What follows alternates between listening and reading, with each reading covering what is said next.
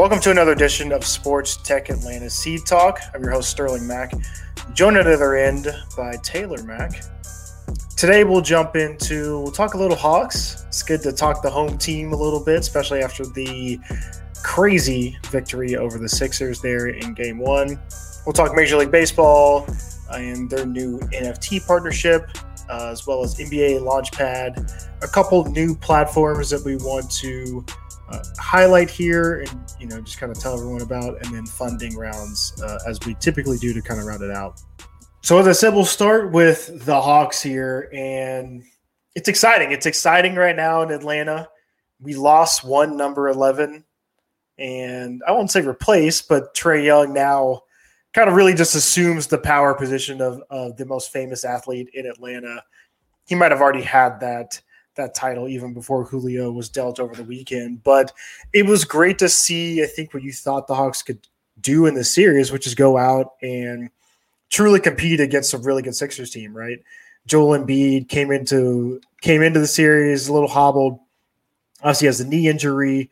Still don't know the extent of how bad he is hurt because he looked great. I mean, there were a couple plays, especially the one kind of late, looked like early fourth quarter where he jumped, looked like he landed and tried to not put more weight onto his other knee, which was just kind of interesting to watch. There were a couple of times where he stayed down on the other end of the court during free throw scenarios. So it was a crazy game. I thought the first half, right, Trae had 25 points, I believe 19 of them going against Danny Green.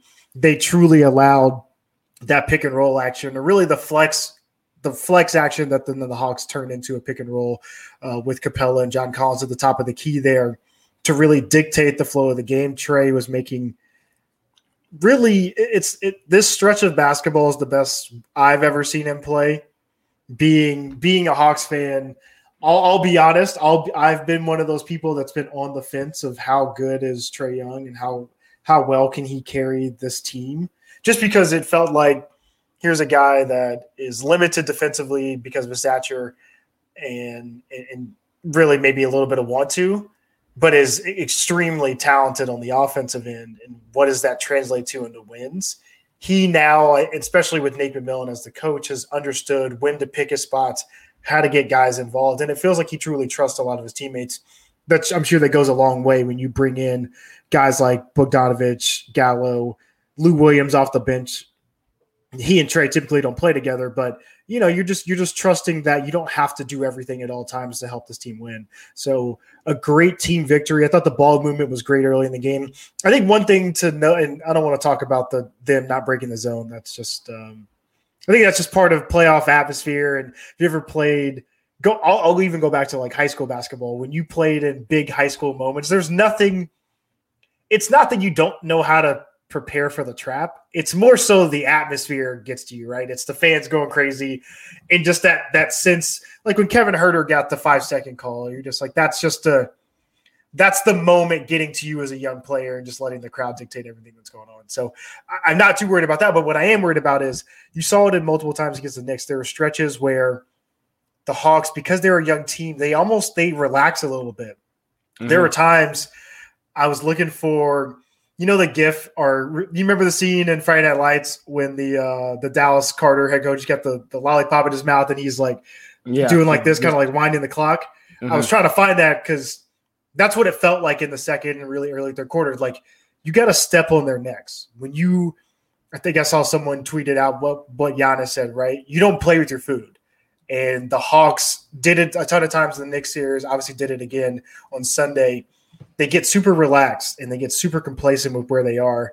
And they almost gave away the game. But to me, it felt like what they can do, and especially if they get DeAndre Hunter back, they can truly dictate the flow of the game. We'll see how the Sixers come out here in game 2. But, Embiid was great. And it still felt like even with him being as good as he was, the Hawks could just have so much depth, and the ability to make 3-pointers really changes the flow of that game. Yeah, I mean, just to encapsulate everything from the past 2 series that we've seen from the Hawks, and because they got the most exciting ball in the East right now, in my opinion.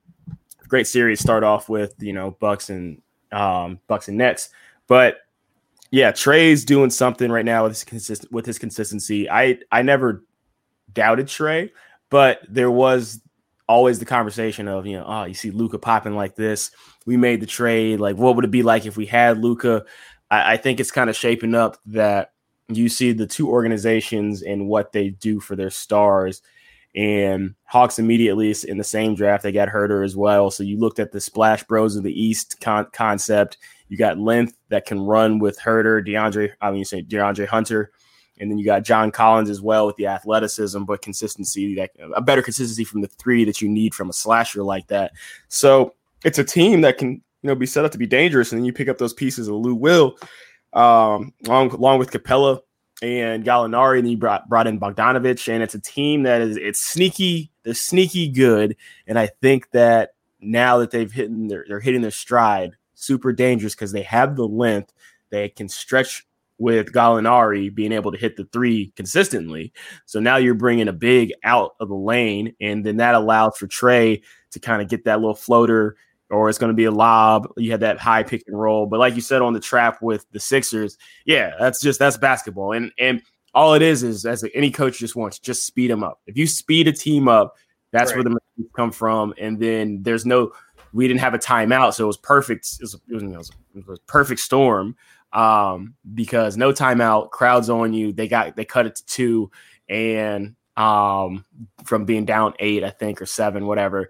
And yeah, it was a perfect combination. Almost great execution by Doc being able to do that because the trap really wasn't working. Because we were finding the lanes to throw in and out of the high trap on the, I don't even call that wing extended, really, as you crossed half court, and that high screen was coming anyways. So Hawks did what they did against the Knicks. You stole one. All you need is one on the road. If you can take one and you don't give up something at home, that's all you need. So they're doing their job. I'm happy to see it. Yeah, I mean, they've got home court now. They've to your point, flipped home court, and we'll see. I expect the Sixers to do more of the blitzes, do more of the traps off of the high pick and roll. We'll see the counter that Nate McMillan did, and it was a great counter.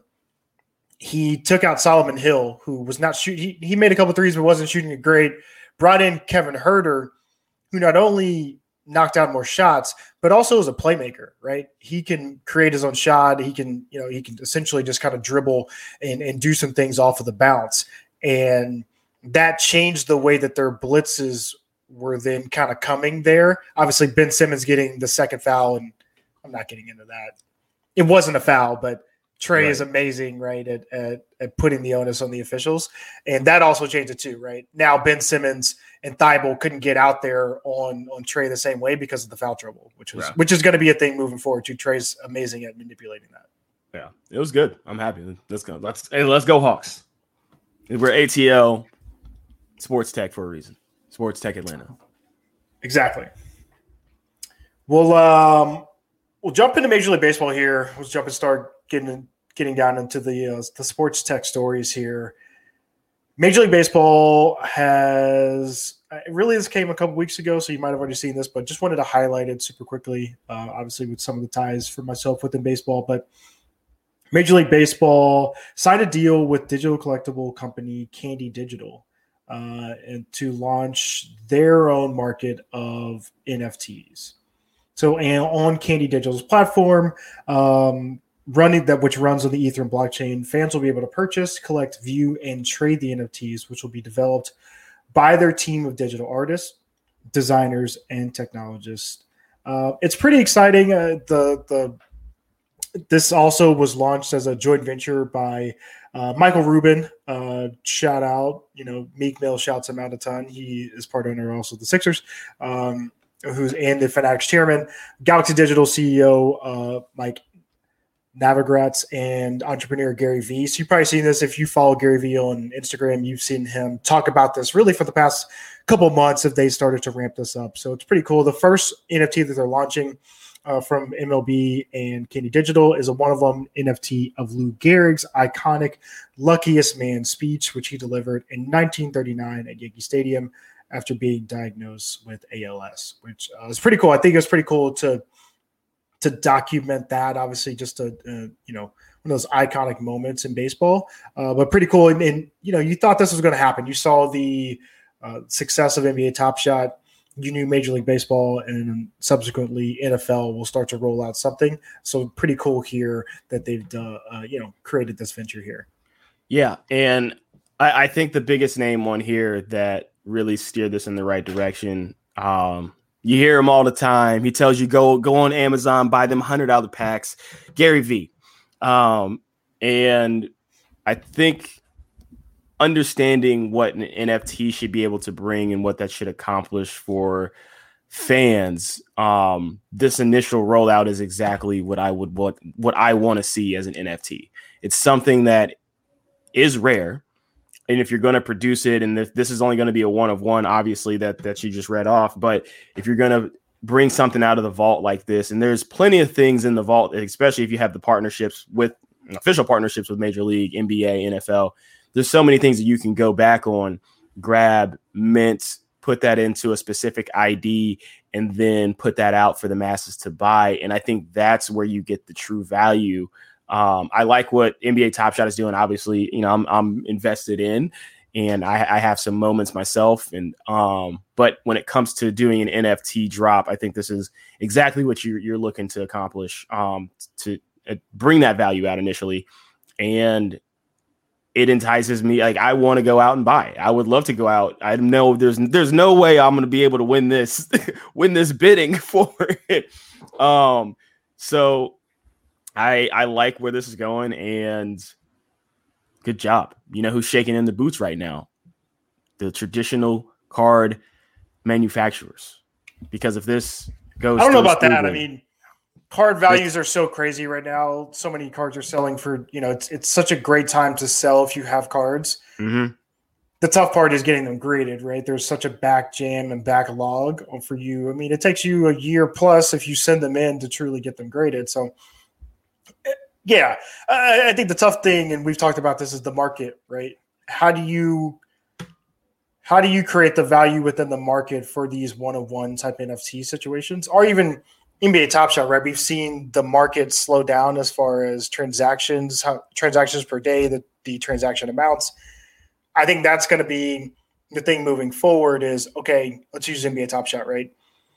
If the Michael Jordan switch hands or the Michael Jordan shrug, if that's worth $2 million, then a random dunk by Zion in 2021 is not worth $200,000, right?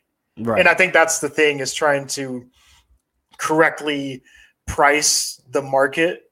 It's in a major correction right now, because I think everybody's realizing, like, wait, why am I spending money like this for a LeBron 3-pointer from 2 months ago? Like, this doesn't make sense. I think that's the thing moving forward. But I think that's why I like how baseball, to your point, Gary V being a part of this, starting off with a one-of-one Lou Gehrig and then going from there, right? Okay, a one-of-one Lou Gehrig goes for, let's just say, that's going to go for 500,000.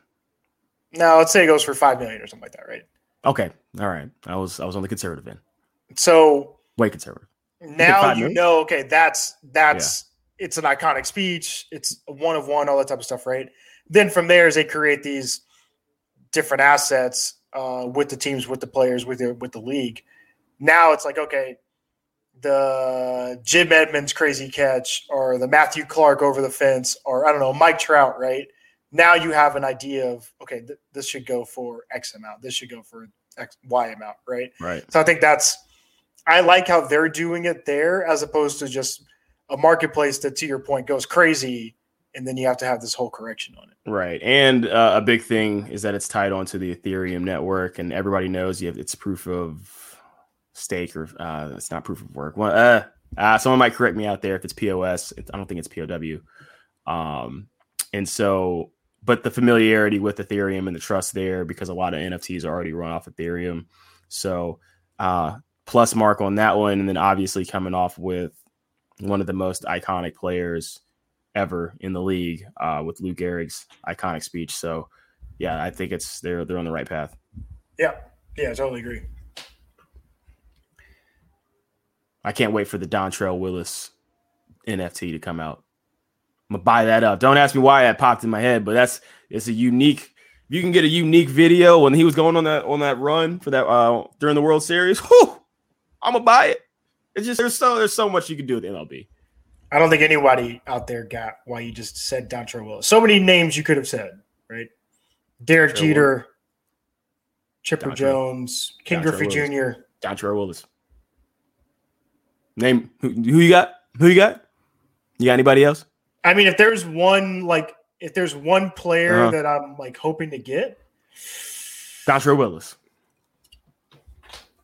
No, it's got to be my favorite player growing up, right? Was Andrew Jones and Jeter, but I think a Deion Sanders one would be awesome. Deion would be dope. Like a Bo Jackson, like when he runs up the wall. That would be cool. I'm thinking more obscure but really great players. You're like, I forgot about those moments. But I feel like that's the thing about the value, right? Like, no offense to Dontrelle Willis, shout out, awesome pitcher, really good hitter as a pitcher too. But if you bought his NFT, there's no, unless you just wanted to keep it for the rest of your life, there's really no resale value. I think there'd be resale. Again, especially I think so that what the biggest thing about NFT is now it's the accessibility. And I think that's what's going to make your lesser, say cards in a sense, that's what I have in my head, but those players or those moments that could be looked at as lesser than somebody before, because you could have a mint card right now that's stuck in somebody's, which we have it all the time. You find it's stuck in a drawer, stuck in a shoebox somewhere. But with these, it's always out there, so it's not like it's going to be kind of forgotten about. So yeah, it's not a moment that I think is a prominent, but it's not about being forgotten about. It's about I think the resale value will be there. I think the resale value would still be there just from how you're going to have the accessibility. No, but we've already seen with NBA Top Shot, right? Like, maybe not the best example again because of the way that they've done the market and that there's 50,000 of one type of moment, right? But who would be compared to Dontrelle Willis? I mean, DeMar DeRozan, right? Are you looking? DeMar DeRozan is a really, really good basketball player. He ain't a champion, though. You got to give me a champion. That's my point, right? I think Dontrelle's the market for these type of like NFTs and for these digital type of plays are the market is truly skewed to the best players, right? The players that have the most iconic moments, the players that come to your mind when you're thinking of the sport, right? The Derek Jeters, the Ken Griffey Juniors, right? So I just feel like there's nothing against a DeMar DeRozan or a Dontrelle Willis. Their value kind of falls to the wayside at the moment when we're talking about these type of tokens, and still in the card world, right? Like, I have no idea what a DeMar DeRozan goes for right now, but it's not the same as if you had a rookie card of LeBron. I'm just saying if you I get what you're saying. I'll see how this comes out, but that's what I would want to pick up. We'll shift from there. The next one here is the NBA.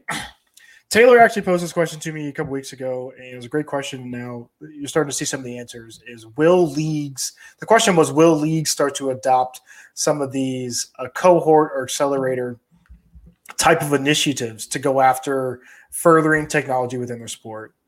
We saw Microsoft do something, I should say, the Milwaukee sports teams partnered with Microsoft to put something like this on. Techstars and the Minnesota Twins partnered recently. FIFA launched an accelerator program, and kind of the list goes on from there, right? So the NBA has now launched NBA Launchpad, which is really aiming to help their game, right? How can they figure out the best way to call out entrepreneurs, call out companies to further technology within their sport?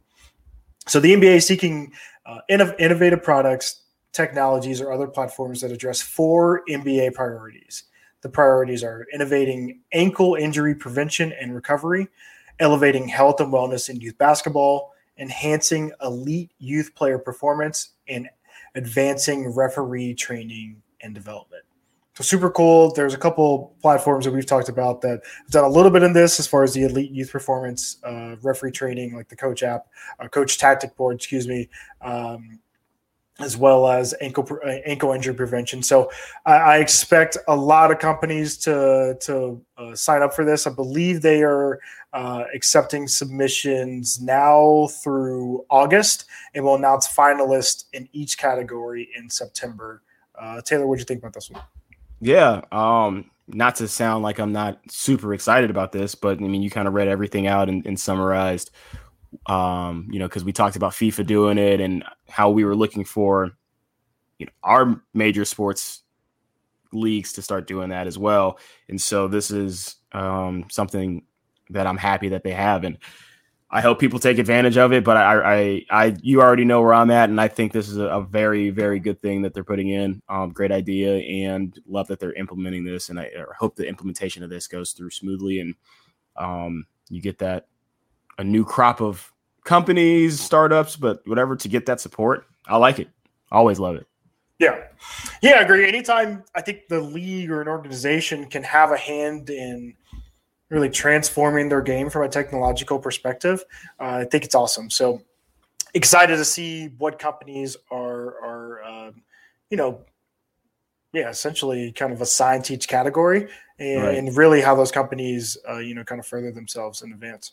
Right, because before it was individual teams kind of running their own things within their own, selective cities. Now having the full umbrella with the NBA Shield, that's what we were looking for. And, we spoke it into existence from here.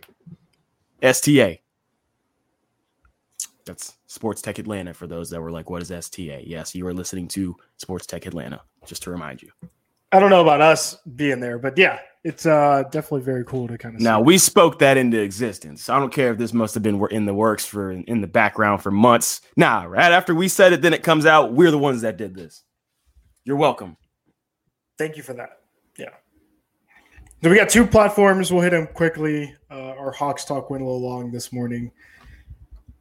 The first one here is 4DReplay. And I saw this and I was like, this is awesome. We've been seeing different camera angles, which is really cool. Just, the one that we were talking about off air before we jumped on here was the Aaron Donald. If you remember, it was a game on Fox. They did like the wide angle. And as they kind of came in, it looked like it was a video game. It's him like on the sidelines, like kind of warming up a little bit. There was another one when the Washington football team scored a touchdown and the same kind of angle came in, which it's just a different kind of feel, right? So I wanted to highlight this one because really just the way that they're able to do this. So 4DReplay is a multi-angle replay video solution, which when it's applied to a match or when it's played, the 100 special cameras of 4DReplay installed are able to create and transmit real-time highlight videos after filming the main scenes of the game, which is pretty cool. So then viewers are able to feel and experience the liveliness of the stadium, even if they're at home. Obviously, we're trying to figure out the best solutions coming out of COVID. How many people are going to be – I think people are – if you watch the USA-Mexico match on Sunday, I think people are going to continue to go to sporting events. Again, we got to at some point talk about why people are acting so crazy. But it does give you another experience of not being there, right? Not having this FOMO of like, oh, man, I missed out. The other part of this too – I went to a Dodgers game recently, and I mean, it's so pricey, right, for the average family, average fan. So having something like this, which immerses you in the experience and gives you this amazing view of the athletes themselves, I think is not only the future, but just an amazing technological advancement. I like it. I like it a lot. And there are some reservations, though, because what this technology does best is it can capture moments for sports that are kind of it kind of depends on how you're or where you're going to set up the cameras. If you're only going to do like one half of the field, but a couple of the examples that they have were obviously court based games. So volleyball was the big one that they have if you YouTube it, and court sizes of the like basically. So expanding it's going to give you those angles. So to kind of help picture this for folks like Sterling was explaining. So imagine when you play Madden and you get an interception, it pauses it and it can rotate it. Or when you're playing FIFA and you do the replay and you do the tele replay and then you start zooming around, and you can actually do this on 2K and Madden too, but you start spinning the camera around. Imagine you can do that's exactly what you can do with these, literally, but it's 4K, the high definition. So right. I like what they're able to do. It's just when it comes from a cost standpoint and then getting this set up, I think you can only do this for the major games unless you have these just already pre-built into stadiums and everything. But I think it adds something in, like you said, for those that can't make it to the game. It allows you to really be immersed, give yourself that incredible Devo and TiVo, DVR, TiVo, mixed them, sorry. I was like, what is Devo? Yeah, I put them both together. It would be a heck of a system, though, let me tell you. And now you can get every single angle. You can pause it, and you can make those highlights and throw it on your Twitter, your Instagram as you're watching games. So it does give you those extra angles. But I think the picture that you get is amazing. It's just kind of implementing it and putting it out there is where I'm looking when it comes from stadiums and leagues, because you're like, how much is this going to cost, and how can we execute this economically and structure this so that we can have this as a regular occurrence for our fans. Yeah, and it's cool, and kind of like, just to piggyback off of what you said, right? To be able to show a video, as you're at home, but to also like see the sweat that's coming off of the players or spectators that's in there, just like it brings a different experience, I think, which is pretty cool. So I'm interested to see their next partnership, kind of the next game that 4DReplay decides to broadcast, and really the response from that. Last platform here is Arria NLG, which is a leading provider of natural language generation, which is where the NLG comes from. They announced a strategic alliance with Boost Sport AI to power digital storytelling across sports, media, sports betting, and e-commerce. I thought this was kind of cool, just obviously kind of what we do, but also just to highlight it. I mean, I think anytime you're able to really use AI in a way, and I can kind of read this off here. So the two companies are launching a no-code AI platform that allows content creators to build and deploy authentic sports stories with extreme personalization and limitless scale. So the AI extracts and writes sports insights and data-driven stories that are relevant and personalized to the end user, which is pretty cool, I think. I think anytime you're able to again use AI to truly kind of like give you these data insights from a content perspective, it really changes, I think, the landscape of not only what we do, but I think what you kind of see from an Instagram and Twitter perspective, which is pretty cool, especially when you're talking sports betting and e-commerce, right? And now there's some different things you're able to really kind of go after there. So that's why I wanted to highlight this. Taylor, what'd you think about this one? Yeah, no, see, I like this because the biggest thing that I've seen now, and they pointed this out about that there's a trend away from authenticity, and that's what people are kind of been craving for it. And you see it majorly when it or largely when it comes to like the political news and finding outlets that you can trust, or that you're not given the runaround essentially, and you have that personalized feel for whatever you're trying to pull in. And I like that's what they're aiming to accomplish. And so you're giving the end user back, 1, the authenticity, 2, the personalization, and 3, I think the satisfactions. Sorry. Satisfaction. Yes, thank you.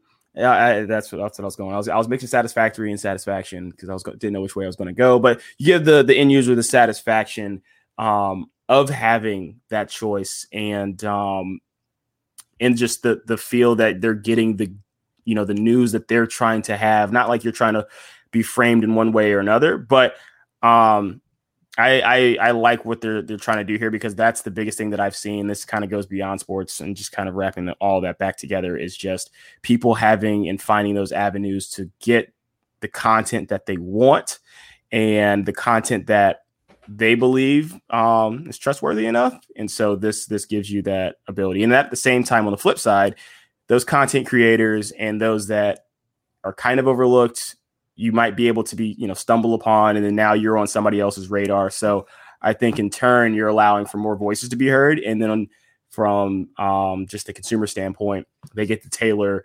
their settings to get the feed of whatever they're looking for. And I think it's nice. Yeah, agreed.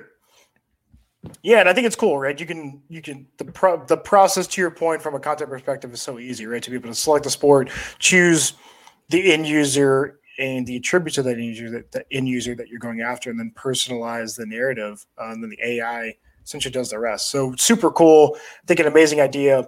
Be great for marketing teams out there. But to your point, Taylor, to also to content, those that work in content, right, to be able to see what they're able to do. So shout out to Arria and NLG for creating this. We'll round out, as we do every week here on Sports Tech Atlanta Seed Talk, with funding. Tibles.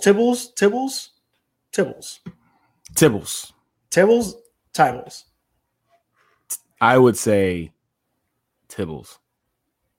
Because it's digital collectibles platform that uses blockchain technology to trade NFTs. Announced a $1.1 million funding round led by Dapper Labs, the creator of NBA Top Shot. Obviously, we referenced them a little bit earlier. It's another online marketplace for buying and selling collectibles. As you know, Whatnot, which we highlighted recently, just raised $50 million in Series B funding, which is just 3 months after a $20 million Series A round. So it's crazy where that's all really going, right, from a digital collectible perspective. But again, shout out to Tibles on their new funding round. I know we got to be quick because you have one more after this one, but I guess the only point I have, and it comes up with Dapper Labs, since that's sponsored by, but when you do an NFT, I feel like the only limitation you have with NFTs is that you can't just take that off and sell it on your own somewhere else. It has to be within the platform that's built. And I think that's something that has to change. And it's going to be interesting with baseball because it's built off of the Ethereum network. And if you can do that, anything that's been written off of the Ethereum blockchain, you should be able to then pass within the Ethereum blockchain. And there's plenty of things that you can trade and sell. So that would be my only critique when it comes to the NFTs right now, because that's the greatest advantage of having a physical, memorable, collectible memorabilia collectible, is that you can take that and sell that wherever you want. It doesn't have to be in a specific exchange. Yeah, totally agree. The last one this week in funding is Virtuix, which has raised over $19 million from more than 6,500 investors. Love this. I've been talking to a few people about just micro investing. Obviously, those small checks sometimes you write at the beginning. There's one thing I saw. I mean, if you had written, let's see if I can do this super quickly. If you had written a check, this is crazy to think about, right? If you wrote a check for $5,000 to Uber back in, I think that would have been 9 years ago, that $5,000 now would be worth $24 million, right? So it's awesome to do just, write small checks for early stage companies, something that, we're focusing on to Sports Tech Atlanta. I'll jump back into Virtuix. Why I said that, because I think this is really cool. We've talked about VR and really health and connected fitness for a long time now. They have the Omni One virtual reality treadmill. So it's essentially, right, their Omni technology makes VR more tactical and immersive by letting you physically move, right? So acting like you're on a treadmill while wearing a VR headset. The treadmill's 360-degree experience enables players to walk or run in any direction inside their favorite video games, which is pretty cool. I think this is awesome. Mark Cuban is one of the major investors in this one. Virtuix has shipped over $10 million worth of their commercial Omni systems to entertainment venues in 45 countries, including locations like Dave & Buster's. So this is one definitely on the rise. Again, this is why we kind of highlight these. We want to highlight early stage startups and really see things like this when you've got 6,500 investors in something. It's really cool to see. So again, shout out to them. Shout out to Virtuix. Definitely check out their Omni One virtual reality treadmill. And that rounds out this week's Sports Tech Atlanta Seed Talk. Again, you can find me at SteveMac, and you can find Taylor at TaylorMac29. We appreciate it. Continue to rate, subscribe, and listen. And we'll see you in the next edition of Sports Take Atlanta Sea Talk.